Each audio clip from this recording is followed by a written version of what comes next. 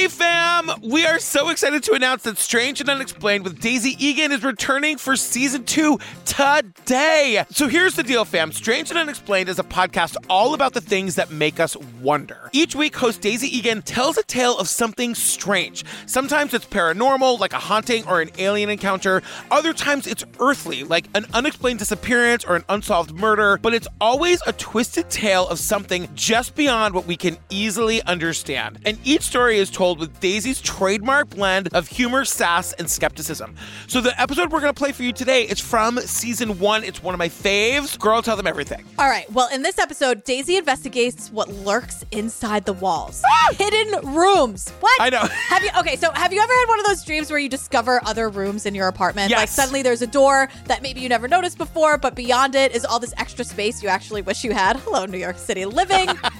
Or maybe you've had the nightmare version where you open your closet door and instead of your clothes, you're looking at some kind of medieval torture dungeon. Is that just me? Okay, Yeah. great. But what would you do if you actually found a hole in your home leading to somewhere else? So you guys, this episode is full of stories of this happening to people. It's bananas. It's terrifying. It's really interesting. I love this episode. Enjoy the episode, and we'll talk to you on the other side. Enjoy it.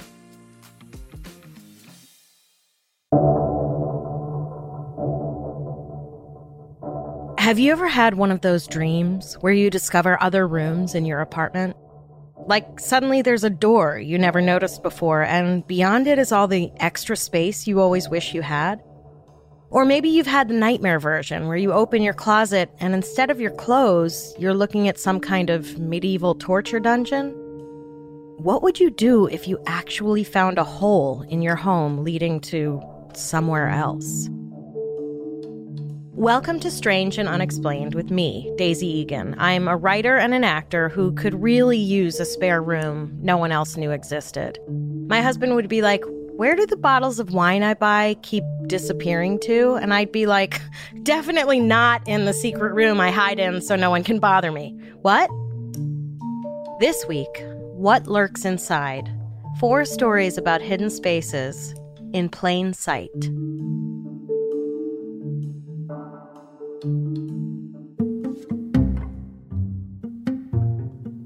In March of this year, Samantha Hartsoe posted a video on TikTok showing a mysterious draft coming from the windowless bathroom of her apartment in New York City. New York City apartments are not known for being paragons of craftsmanship, especially the newer or, quote, remodeled luxury apartment buildings. I once heard a construction worker on his cell phone on a break in Brooklyn say, "You couldn't pay me to live in one of these places. They're made of cardboard and tape."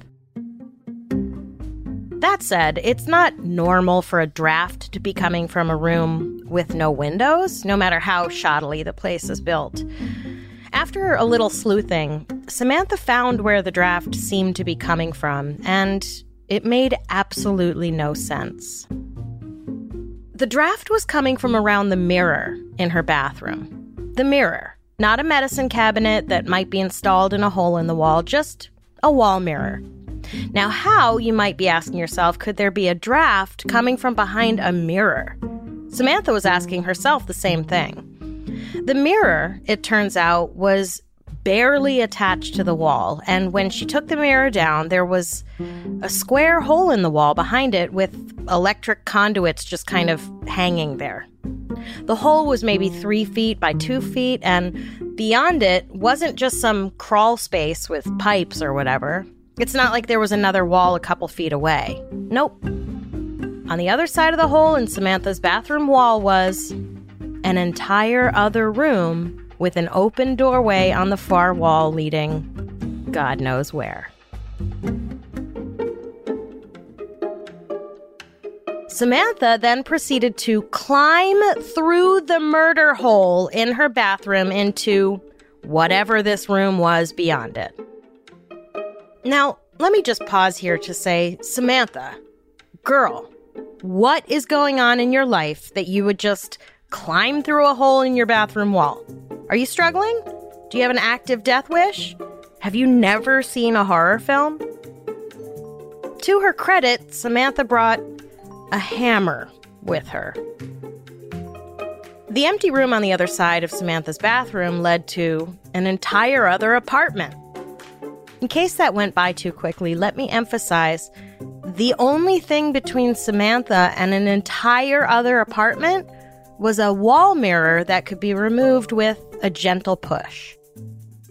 Armed with her hammer, Samantha boldly walked into the unknown. And I don't care how old she is. If she were my kid, I would have grounded her immediately after seeing that TikTok. What are you doing, Samantha? The apartment was unfinished, as though it was or had been under construction at some point. Fortunately for Samantha, no one had decided to make this apartment their home. A piece in the New York Post said the apartment reveal is anticlimactic. I'm sorry, what? Revealing a whole empty apartment just a nudge away through a hole in your wall is anticlimactic? What if someone had been watching her? What if someone had come in through the bathroom mirror in the middle of the night? And why did it not occur to Samantha to lure her landlord into her bathroom and reveal the fucking parasite hole for TikTok? Knowing New York City real estate, the guy would have been like, "It's communal living. Congratulations, your rent is going up." As terrifying as it must be to find out your bathroom is a literal portal into a whole other place, at least the apartment on the other side of Samantha's bathroom mirror was empty when she discovered it. And while someone had to have known about the hole in the wall, as far as we know, no one had climbed in through Samantha's mirror to try to get her. Believe it or not, this was not the first time someone realized their apartment had a secret entrance in the bathroom. Samantha found hers before it was too late. But 52-year-old Ruth Mae McCoy wasn't so lucky.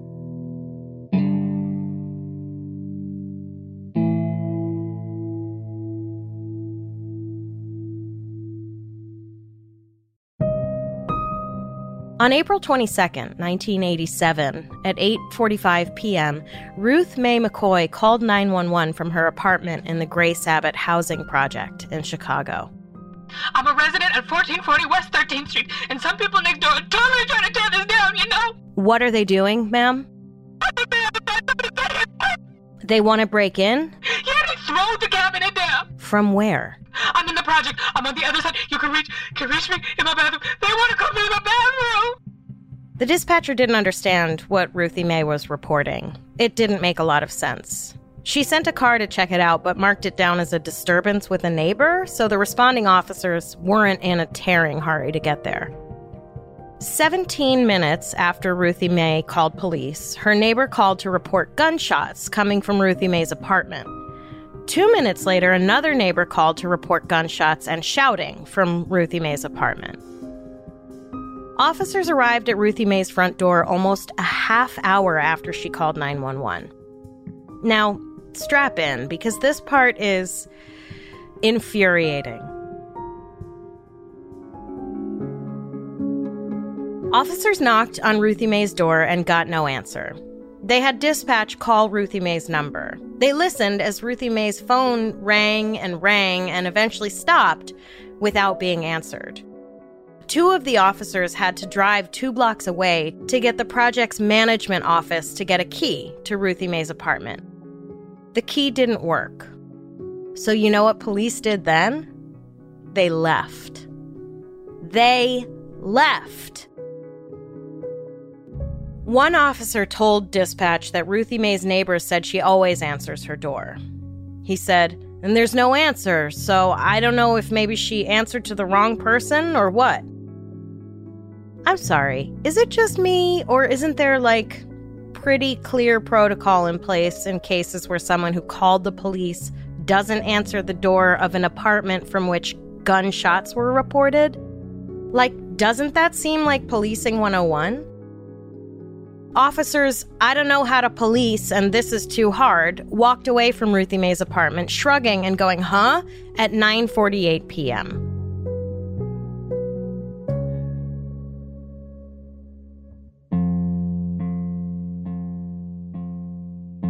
The next day, police got a call from another neighbor that I'm assuming went like this. "Hey, remember yesterday when a woman called you in a panic saying someone was coming into her apartment and then there were gunshots, and then you stood there knocking on the door like Jehovah's Witnesses hoping to spread the good news, and then you just walked away without doing anything? Yeah, she hasn't come out of her apartment all day, which is not normal. And I'm wondering if you might come back and do a little bit more than the absolute bare minimum, if it's not too much trouble. In an ironic display of overkill, 6 police officers and 4 or 5 security guards from the Chicago Housing Authority showed up. At this point, I don't know what they were expecting to find on the other side of that locked door in an apartment that had been utterly silent for hours. But there they are, nearly a dozen grown-ass adults once again standing there going, "How do we get in there?" Like it was fucking Nefertiti's tomb or something. Finally, one of them suggests breaking the door down, and the security guards were like, "Geez, I don't know, Bob. What if the lady in there doesn't like it and sues you? Also, you'd have to figure out a way to secure the door afterward. Seems like a lot of unknowns." Yep, you heard it. They were worried that the woman who wasn't answering her door after calling police was going to sue them for trying to rescue her. The next day, after Ruthie's neighbor once again voiced her concern about Ruthie's whereabouts, this time to building officials, a building manager brought a carpenter to Ruthie's door. The carpenter drilled the lock off the door and went in to discover Ruthie Mae McCoy lying dead on her bedroom floor. She had been shot 4 times. The 4th shot, which severed the pulmonary vein, was deemed to be the fatal shot, though considering she had also been shot in the abdomen and she wasn't found until 3 days later, she could have easily bled out without that last shot. When police arrived and turned Ruthie over, they noticed the smell of decaying flesh because, of course they did. That's what happens when you leave a dead person for 3 days. So, how did Ruthie's killers get in if her door was locked? Remember when Ruthie called 911 and said they threw the cabinet down and they wanted to get in through the bathroom? Sounds crazy, right?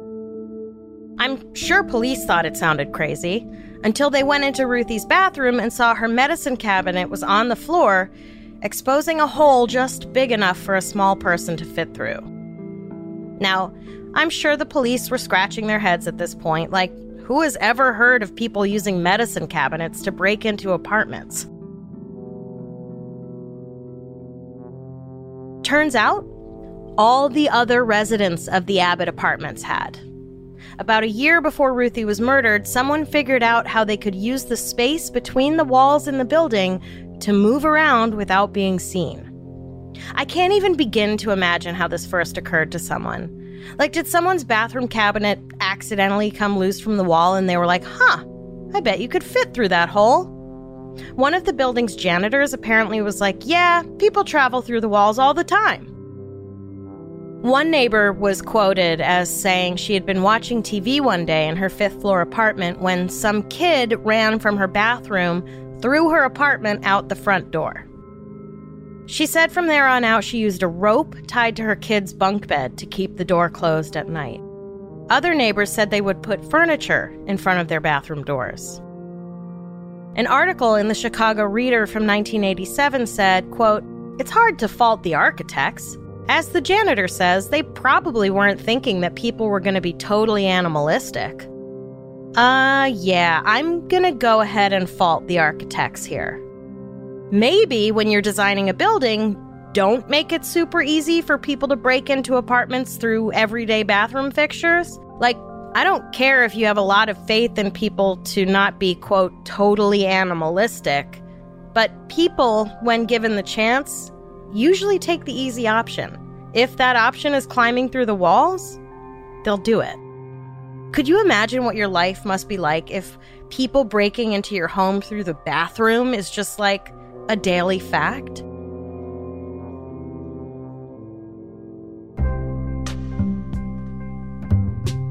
Ruthie Mae had lamented about how scared she was living alone. Unfortunately, she had been diagnosed with schizophrenia years earlier, so regardless of whether her fears were founded or not, she wasn't taken seriously.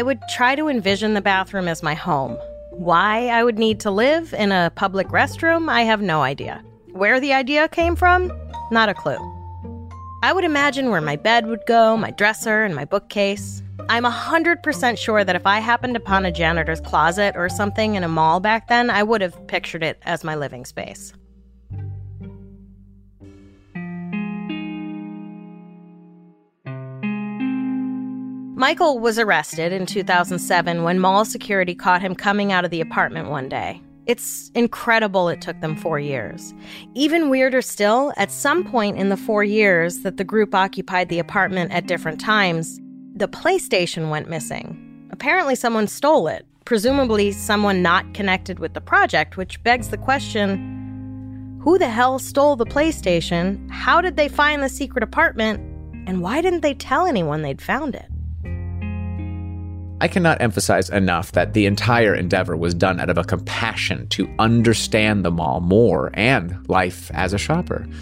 It has been my utmost priority to not disrupt the security forces working at the mall, and I have gone to great lengths to make sure that my project did not interfere with their work. Plans to finish the kitchen, install the wood flooring, add a second bedroom, and replace the outdated cutlery were put on permanent hold recently, as I was apprehended leaving the apartment. The security personnel who took care of the situation did so in a fluid and professional manner. Michael was sentenced to probation and banned from the mall for life. He and his wife at the time were the only two members of the group who identified themselves and suffered the consequences, which I suppose could be considered noble.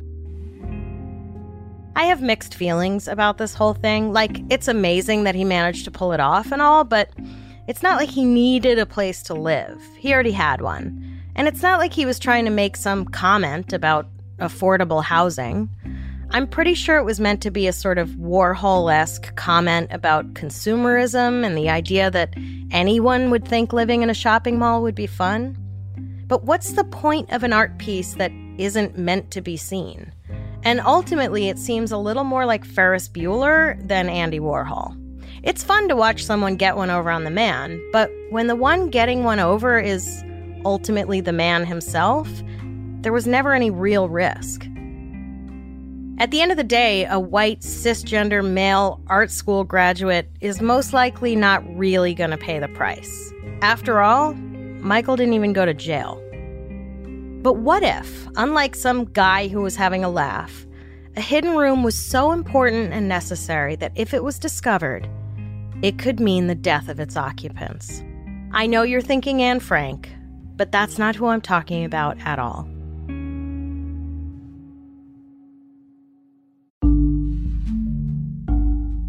In 1945, Colditz Castle in Germany was basically the Alcatraz of POW prisons. Particularly pesky British and American soldiers who had annoyingly tried to escape other prisons they'd been put in were transferred to Colditz because it was seemingly impossible to escape from. With only 2 heavily guarded entrances and a 60-foot cliff on the backside, there really was no way out. But here's a fun factoid about people. In general, we tend to prefer freedom to prison, and when given the opportunity, the majority of us will at least attempt to escape imprisonment. Despite how inescapable Colditz Castle was supposed to be, around 36 soldiers successfully did manage to get out. And a ton of attempts were made, including one guy sewing himself into a mattress, one guy stuffing himself into a 3-by-3-foot box, others impersonated officers or duplicated keys. French soldiers somehow successfully set up radio communication with their base. If you have a minute, I highly recommend Googling Colditz Castle escapes. The Wikipedia page is a fascinating read. The most famous attempted escape from Colditz Castle was named the Colditz Cock. Named after the bird, you cheeky little monkeys. POW Bill Goldfinch hatched the plan after watching snowflakes being lifted by the wind outside his window. He would build a glider that would catch the updraft on the cliffside of the castle and glide him to safety. He took his idea to the head of the escape committee. The head of the escape committee, people. These soldiers were so serious about getting the fuck out of there that they formed a fucking committee. The head of the committee had been appointed because of his own attempted escape. Everyone was like, damn, check out the stones on that one. And they made him boss. Goldfinch and his best friend, Jack Best, were assigned as lead engineers, with 12 more men deemed the Apostles also assigned to help.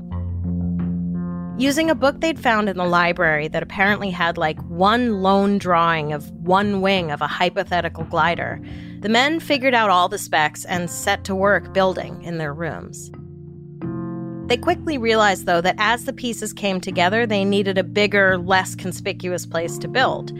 So these dudes built a fake wall in the attic of the chapel, using shutters and mud. How, I hear you asking, did they get mud into the attic? By using dust. Folks, they made mud out of dust. Even if they had brought heaps of mud up to the attic from the outside, considering what else they managed to get up there without being caught, mud would have been a piece of cake. Oh, they also built a trapdoor in the attic floor in order to access their secret workshop.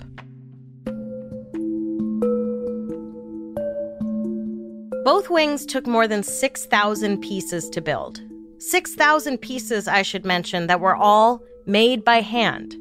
They used floorboards and bed slats. They used some of the food they were rationed to seal the cloth covering the glider.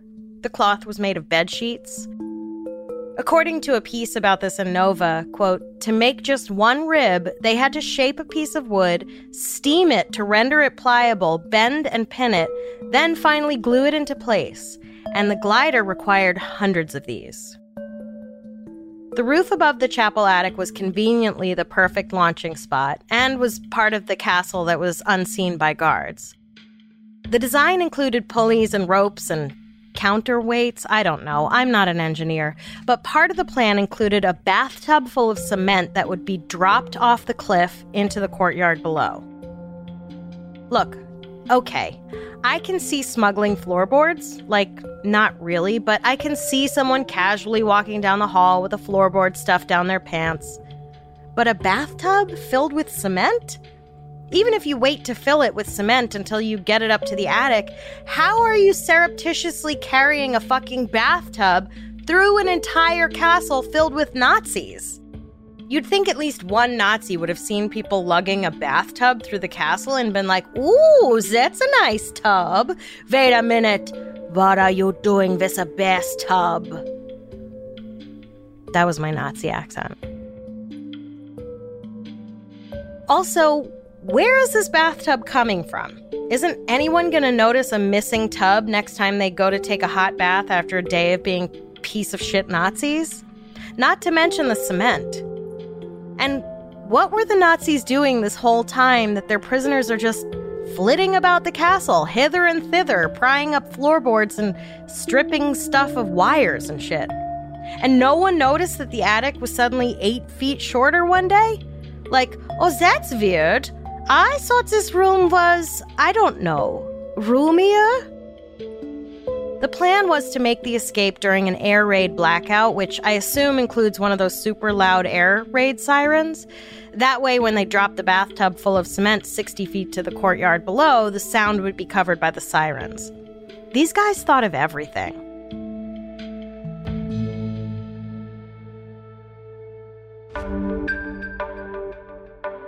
By April of 1945, the glider was done. And if you're envisioning like a glorified kite, stop. This thing was 32 feet wide, over 19 feet long, and weighed 240 pounds. It fit 2 people, the pilot and a passenger. I'm assuming Goldfinch and Best would be the ones to use it. And if you think it's weird that 12 others helped build something they wouldn't get to use to escape, don't forget there was an entire escape committee in Colditz Castle, so it seems there was a real sense of camaraderie about escaping. But by the time the glider was ready for flight, the POWs had gotten word that the Americans were on their way to liberate them. They decided to wait it out and walk out the front door, saving the glider for just in case the Nazis decided to massacre them in a desperate last-ditch measure before being caught. They figured having a way to get out and ask the Americans to hurry the fuck up might be wise. In the end, the good guys won, and the glider was left behind as the British POWs were freed. I'm sure the 14 men who worked on the glider were fucking thrilled to be getting out of there, but I can't help but wonder if there wasn't a small piece of them that was like, wow, that was a shit ton of work for nothing. Then again, I guess, what else did they have to do?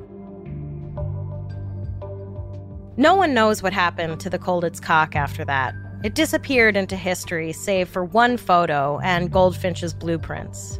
In 1999, a replica was built based on those blueprints. In 2000, with Goldfinch, Best, and the 12 Apostles watching, the replica made a successful flight at an airbase in England. Goldfinch died a few months later, hopefully with the satisfaction of knowing his glider could have saved his life. Though something tells me the people who built the replica didn't use food or bed slats as building materials, so really, who knows? So before you go to bed tonight, I don't know, maybe just do a quick double check and make sure there isn't a portal tucked away behind a cabinet. Sleep tight.